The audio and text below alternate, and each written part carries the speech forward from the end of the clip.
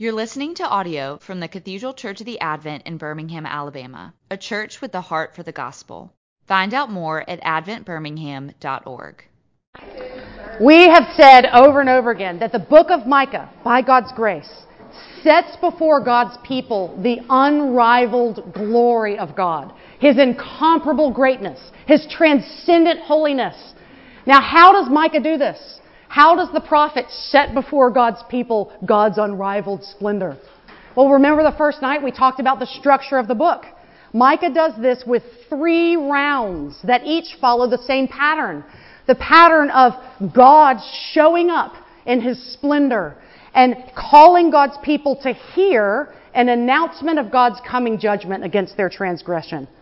And then, beyond that announcement, to hear of an announcement of God's glorious salvation for His believing remnant, the true Israel, those among God's people who truly have yielded their hearts to God in faith. That's the pattern. Now, last night and this morning, we looked at the beginning bit and the ending bit of round 1. And we're going to do the same thing right now in round 3. We're going to look at Micah 6, 1 through 8, the beginning bit, and then the ending bit, Micah 7, 7 through 20. So we're going to look at the beginning and conclusion of round 3. Then tomorrow morning, we're going to hone in on the final 3 verses of the book. You all are like, spare us, we've had so much judgment. Don't worry, tomorrow morning, we're honing in on salvation. In these 3 verses at the end, Micah brings to glorious culmination, his whole prophecy. And he, in those final 3 verses, is exulting, delighting in His incomparable God. Do you remember what the name Micah means? Who is like the Lord? And how does he conclude his whole prophecy? Who is a God like you, pardoning our transgressions, and so on and so forth. So as we see many glorious attributes of God that show His transcendent holiness, there's one attribute that most peculiarly displays His unrivaled splendor. And what is that attribute? His commitment to show mercy. It surpasses them all. And that is how Micah concludes his book. This basic truth that the judge has given pardon to us and that He's manifesting His greatness through His mercy, this is a basic truth that those of us who have grown up in the church, we've heard all our lives, right? We've articulated it. We sing it. We say it to one another. We know that what it means to be a Christian is for God to have forgiven us our sins in Christ. And yet, so often, it doesn't really shape us, does it? The reality that we are pardoned. We make much of God's pardon in the songs that we sing, in the liturgies that we speak. But actually, in the way that we lead our lives, we can sometimes make very little of the reality of God's pardon of us. In this way, we are just like Micah's audience, his original audience. This group, Micah's original audience, they also had their origins in God's mercy to forgive. Do you remember what preceded the Exodus? The Passover. Do you remember that before God led their ancestors up out of Egypt and took them across that Red Sea and guided them through the wilderness and brought them into the Holy Land, do you remember what He did in Egypt? He had them all daub some blood on their door so that He would pass over them and not pour His wrath on them. The Passover precedes the Exodus. God must show mercy and pardon before He ushers in His full deliverance. Now, God's people in Micah's day, they had benefited from God's original foundational decision to pass over their transgressions. They had benefited from God's glorious gifts. What did they do with that benefit? What did they do with the gifts of God's grace? How did they use them? Well, they made much of God's pardon in the songs that they sang. And they made much of God's pardon in the liturgies that they spoke.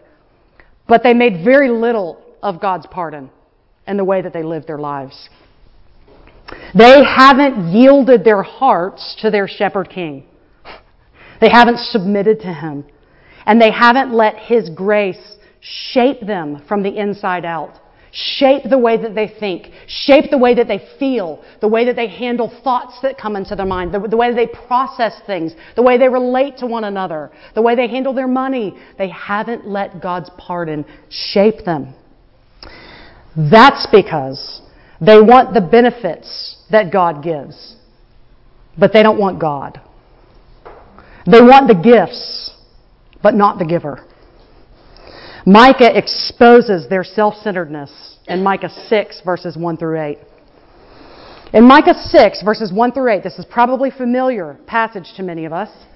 The Lord summons all creation. Remember how Micah 1 began? Here the Lord is summoning all creation to hear the indictment against His people, His case against them. He's going to charge them of breaking His covenant.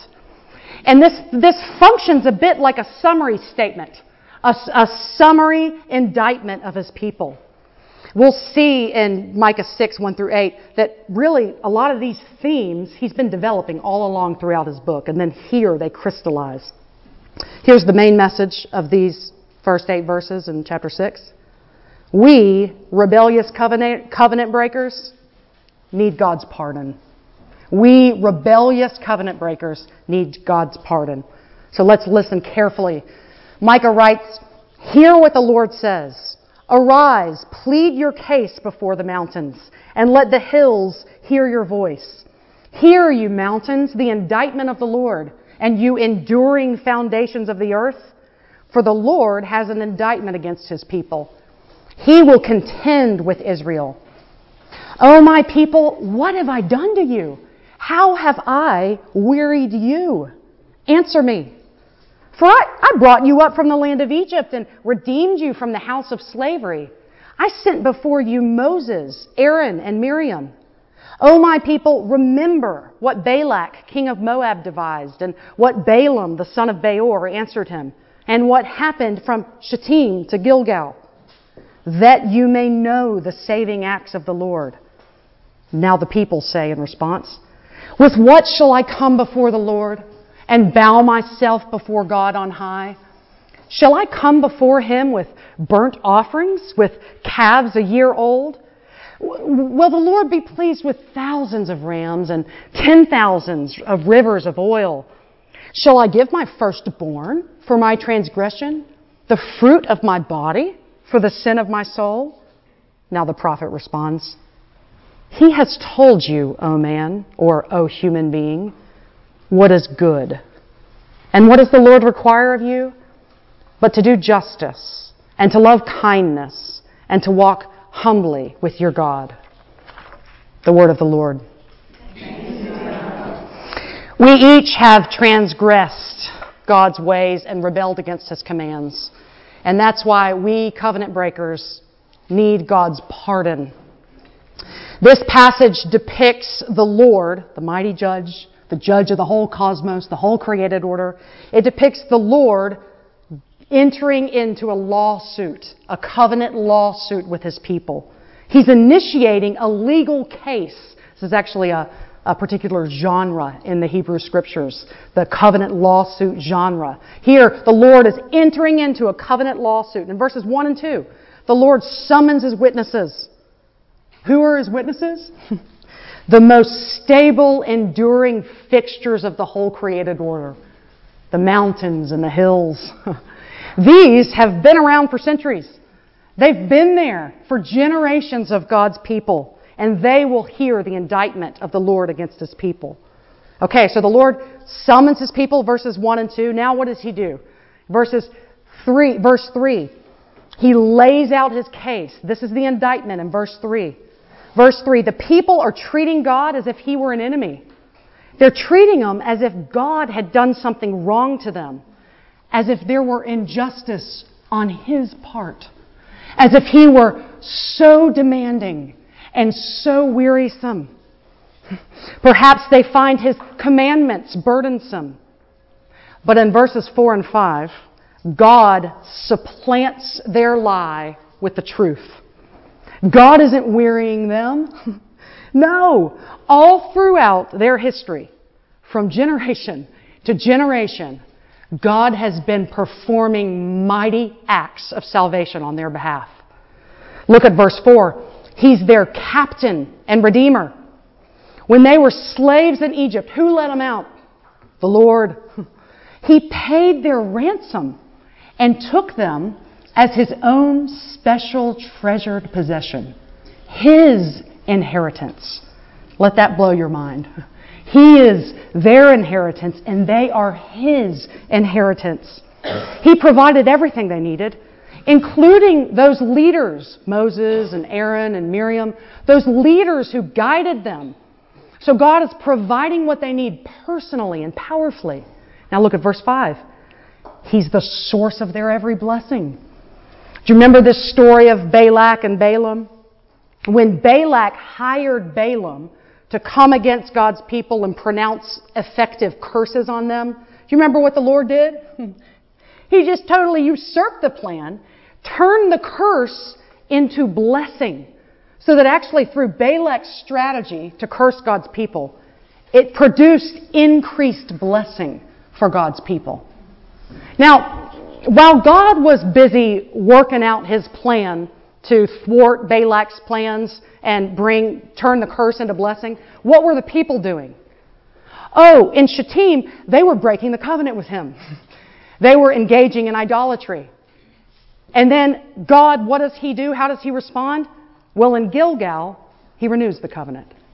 So that's why when Micah is saying from Shittim to Gilgal, from the point when you violated the covenant and broke it while I was in the process of working for your good, all the way to when I renewed the covenant, totally by my grace, not because you deserved it, but because I love you, because you're mine, because you're my treasured possession. Now, why does God do all of this? Deborah made mention last night in Ephesians, the so that. Look at the passage. That you may know. That you may know the saving acts of the Lord. That's His objective. Sisters, when God has, as we look throughout redemptive history, throughout the history of God's salvation acts, we know, don't we, that God's not acting in a hidden corner. He's not doing His work in secret. No, on the very platform of human history, He is proving to you with incontrovertible evidence that He loves you, that He's for you, that you can trust Him, that all things will work together for the good of those who are called according to His purpose.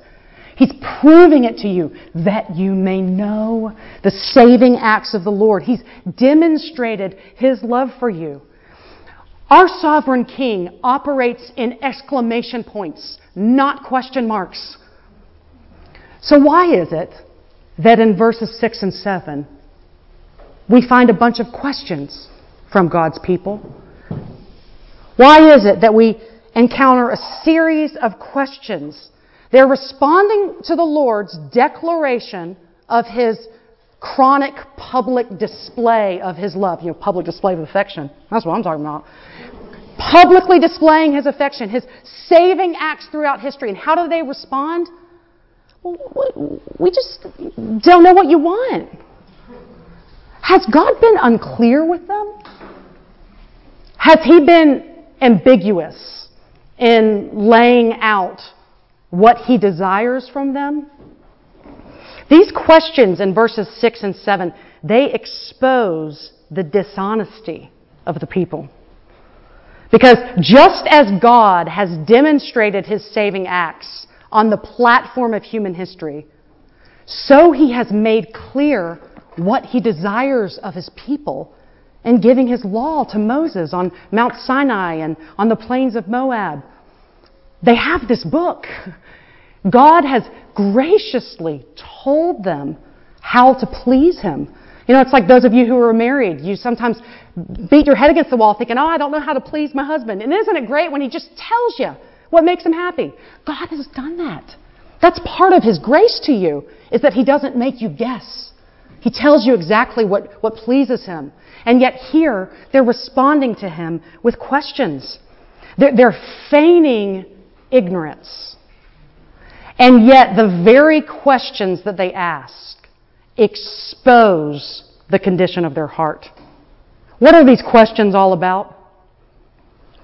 Religious, cultic performance. Sacrifices in the temple.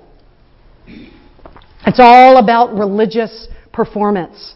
They're treating God like a really demanding idol, you know?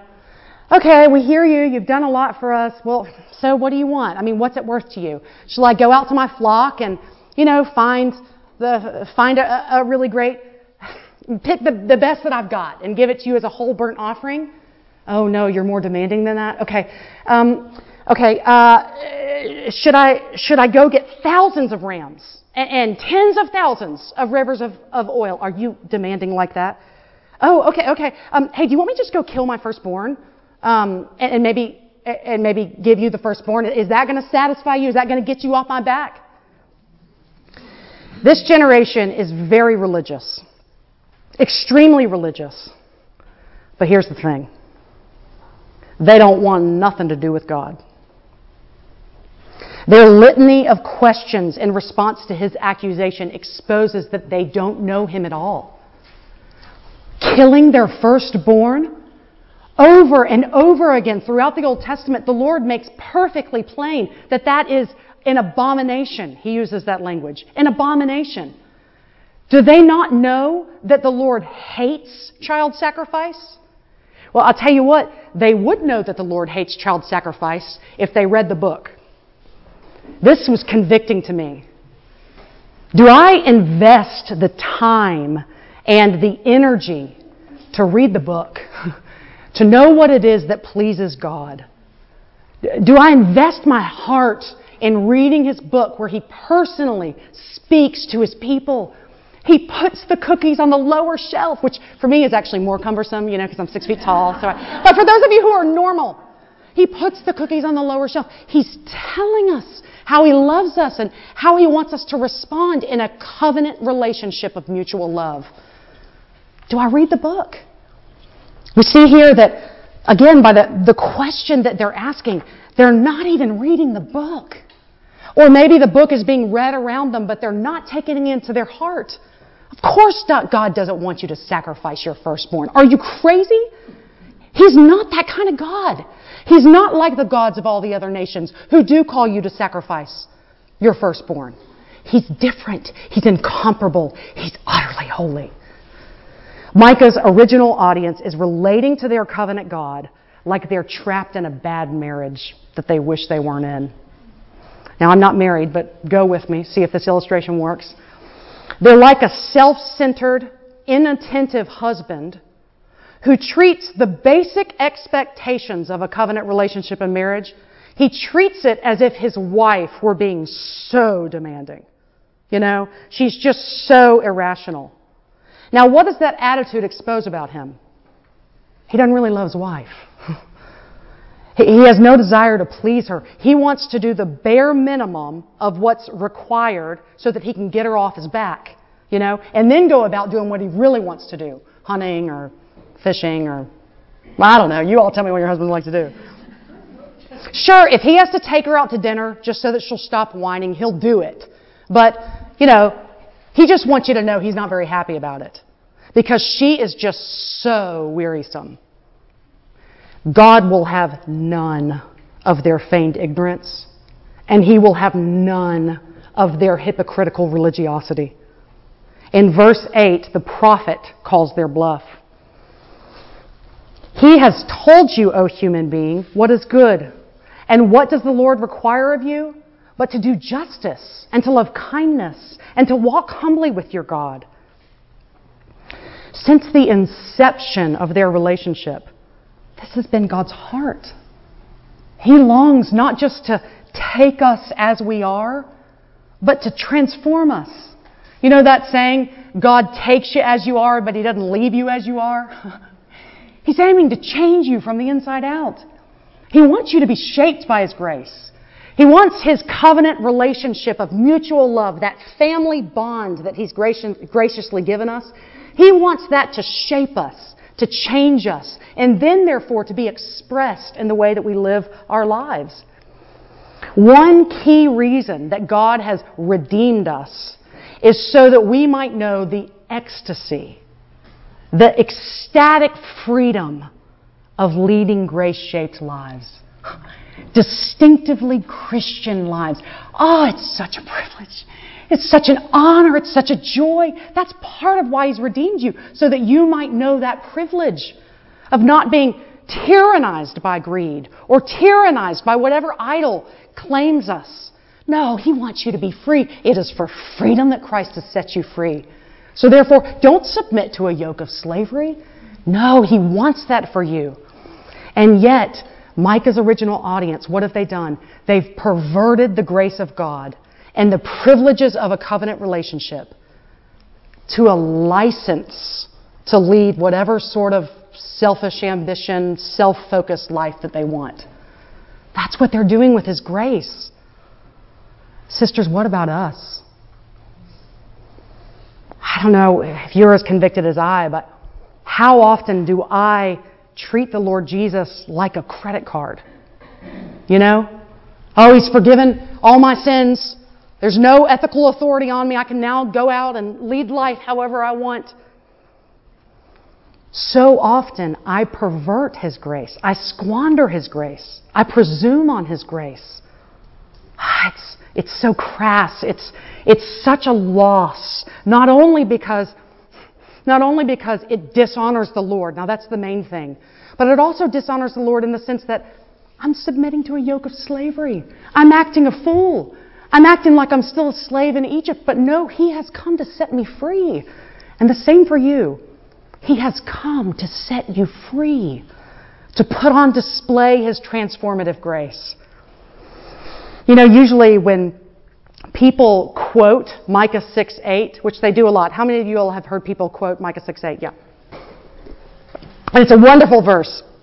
I'm not meaning to dog it by any stretch of the imagination. But so often when people quote Micah 6:8, it's as if they don't realize it's in the context of judgment. You know? Sometimes we quote Micah 6:8 as a slogan to make it seem like I'm a justice kind of Christian. You know? I'm the kind of Christian that actually lives according to this. All these other Christians are just hypocrites, which ironically is hypocrisy. But we'll leave that there. But Micah 6:8 comes in the context of judgment. It is exposing not only how we fall short, but that our feigned ignorance will not be an excuse. We know what God requires of us. Even like our sister Gunnar said, our conscience can be stirred and we try to hush it. Let's each of us be sober-minded about that. This has done its work in me this week. Believe me, I have tried to hush the conscience. But God graciously in His kindness does His work by His word in our hearts. And as we're stirred and afflicted maybe, we try to hush it. But no, we cannot feign ignorance. We must recognize that He tells us what He requires. Here's the reality. You and I are covenant breakers. And we stand in desperate need of God's pardon. The particular sort of pardon that I need and that you need isn't merely the sort of pardon that we receive in our minds. I'm speaking humanly here. When we first come to Christ, covering all the sins that we committed before our conversion. No, let's get real. You and I need God's pardon from all of our covenant breaking after we've come to Christ. We need that too. You and I, we're grace exploiters. We're grace perverters. We're covenant breakers. We need God's pardon. And sisters, thanks be to God. That's precisely the pardon that is yours in Christ Jesus. The very pardon that I need and the very pardon that you need as grace exploiters is the very pardon that God gives to those who put their faith in Jesus. Let's turn now and look. Well, actually, let me do this. I'm going to bring us to Micah 7 through 20, but let me take us through the terrain of how we move from 6:9 through 7:6. Okay? Open your Bibles and track with me.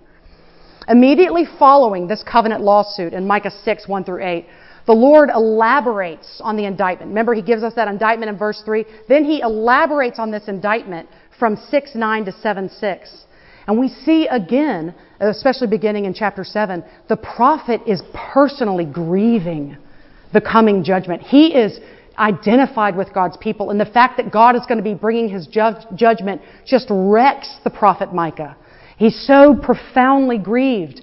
So Micah goes into this deep, guttural lament that, yes, we can imagine Ruth is put to music. You know, if we were put to music, it would be so poignant. And what would we call that? What's that? There's like a trendy name. Yeah, dirge. Okay. I'm thinking of a trendy name. I can't get it. Because anything trendy ain't up here. I got to rely on somebody else.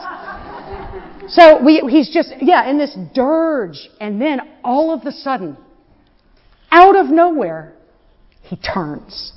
He stops his grieving and he turns in dramatic hope. One of the amazing things about the book of Micah is the lack of logical transitions from judgment to salvation. That tension begs for a resolution. And we don't find that till we see Jesus on Calvary perfectly, fully satisfying God's demands of justice and perfectly, fully pouring out God's mercy. But here we see in verse 7, he turns and he begins to trash talk dance. He begins to exult in the coming salvation of the Lord. Now here's what I'm going to do. I'm going to read this, Micah 7 through 20, and then I'm going to invite you to turn to one or two people beside you and make some general observations about Micah's announcement of salvation. And then I'm going to call us back to the group and hear from some of you, okay? So I want us to interact with this text. It's glorious. And then tomorrow morning, we'll put a little exclamation point on it. So I'm going to read it. As I do, be paying attention so that you can share with one another what stands out to you. Micah 7 through 20. But as for me, I will look to the Lord. I will wait for the God of my salvation, and my God will hear me. Rejoice not over me, O my enemy. When I fall, I shall rise. When I sit in darkness, the Lord will be a light to me. I will bear the indignation of the Lord because I have sinned against him, until he pleads my cause and executes judgment for me. He will bring me out to the light. I shall look upon his vindication. Then my enemy will see, and shame will cover her who said to me, "Where's the Lord your God?" My eyes will look upon her. Now she will be trampled down like the mire of the streets. A day for the building up of your walls. In that day the boundary shall be far extended. In that day they will come to you from Assyria and the cities of Egypt, and from Egypt to the river, Euphrates River, from sea to sea, from mountain to mountain. But the earth will be desolate because of its inhabitants, for the fruit of their deeds. Shepherd your people with your staff, the flock of your inheritance, who dwell alone in the forest in the midst of a garden land. Let them graze in Bashan and Gilead, as in the days of old. As in the days when you came out of the land of Egypt, I will show them marvelous things. The nations shall see and be ashamed of all their might. They shall lay their hands on their mouths. Their ears shall be deaf. They shall lick the dust like a serpent, like the crawling things of the earth. They shall come trembling out of the strongholds. They shall turn in dread to the Lord your God. They shall be in fear of you. Who is a God like you? Pardoning iniquity and passing over transgression for the remnant of his inheritance. He does not retain his anger forever because he delights in steadfast love. He will again have compassion on us. He will tread our iniquities underfoot. You will cast all our sins into the depths of the sea. You will show faithfulness to Jacob and steadfast love to Abraham, as you have sworn to our fathers from the days of old. This is the word of the Lord. You all take just a few moments, turn to one another, and then I'll call us back and we'll process it. Would anyone like to share something that stands out to you? You know, if we were to imagine the prophecy of Micah being acted out on a theatrical stage, we might imagine at the opening, the living Lord comes out as cosmic judge. And what does he do? Chapter 1, verse 3. He treads those mountains, He's treading it all on the high places. And then we might imagine at the conclusion, he's entering stage left, treading on the high places. Then we might imagine at the conclusion, right before he exits stage right, he's treading our iniquities underfoot. What beautiful symmetry. What else did we notice in chapter 7:7 through 7:20 that we want to process together? And there's no right answer. We're just making observations. What stood out to you all? Yes?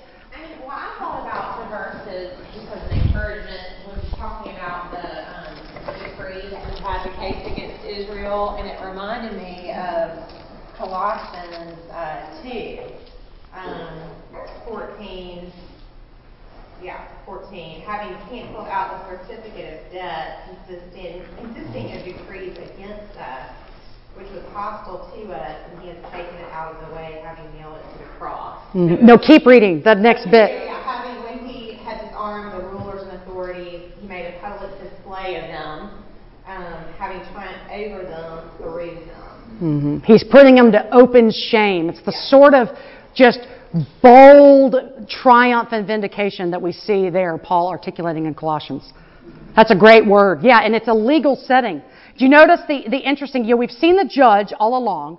The judge opens the book. The judge closes the book. Does it throw you off a little bit that the judge is the one pleading the cause here? He's the advocate. He said he was prosecuting attorney and defense attorney at the same time. Yeah.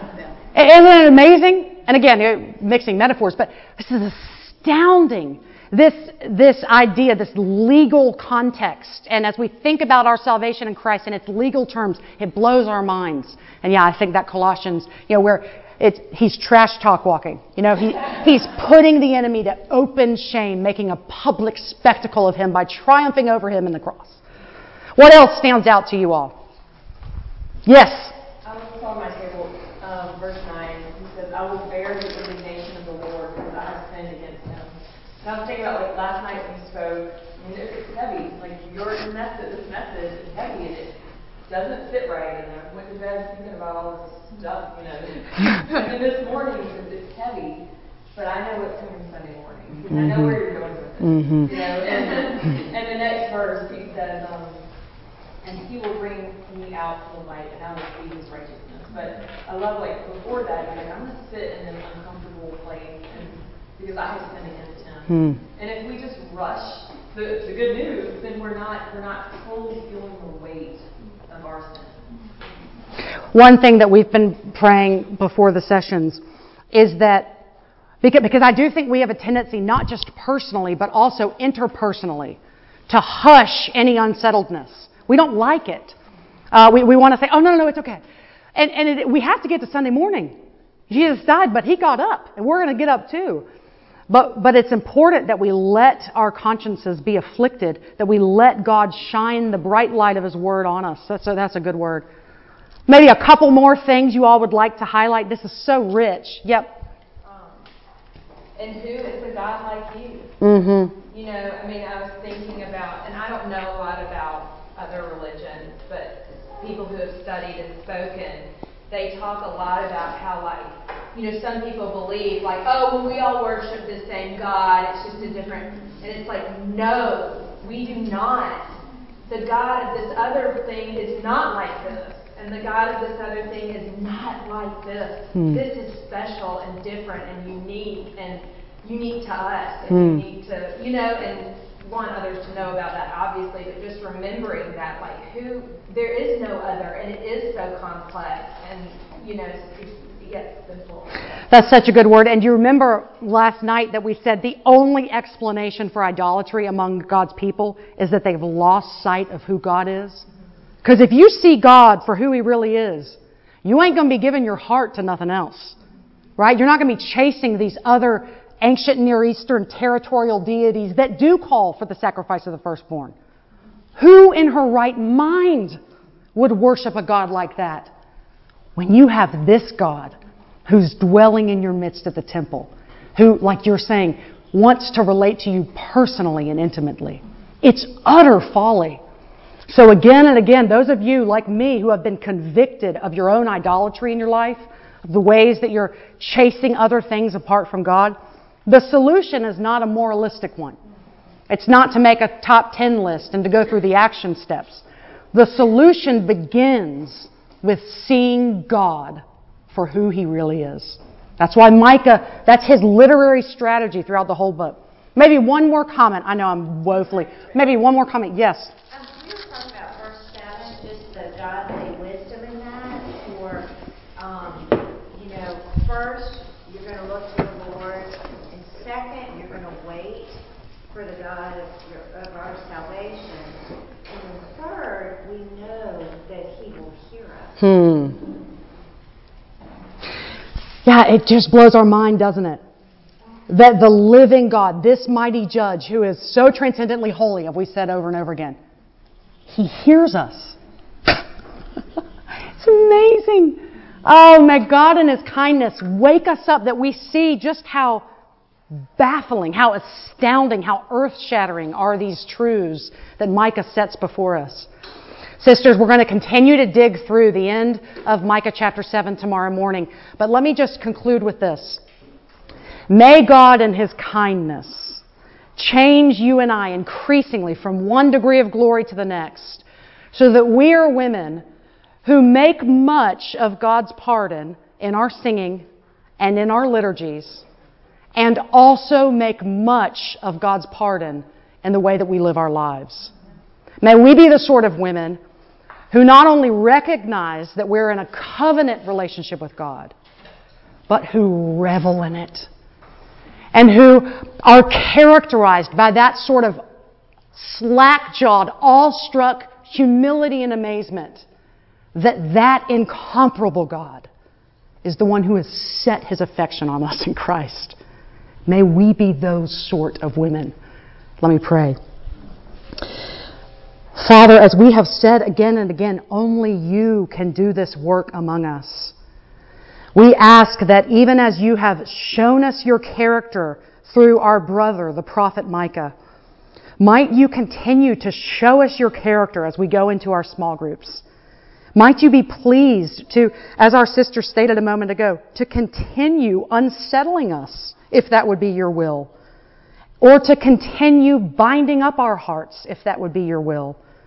Whatever Spirit You see fit to do in each of us personally, may You do it to the glory of the Lord Jesus.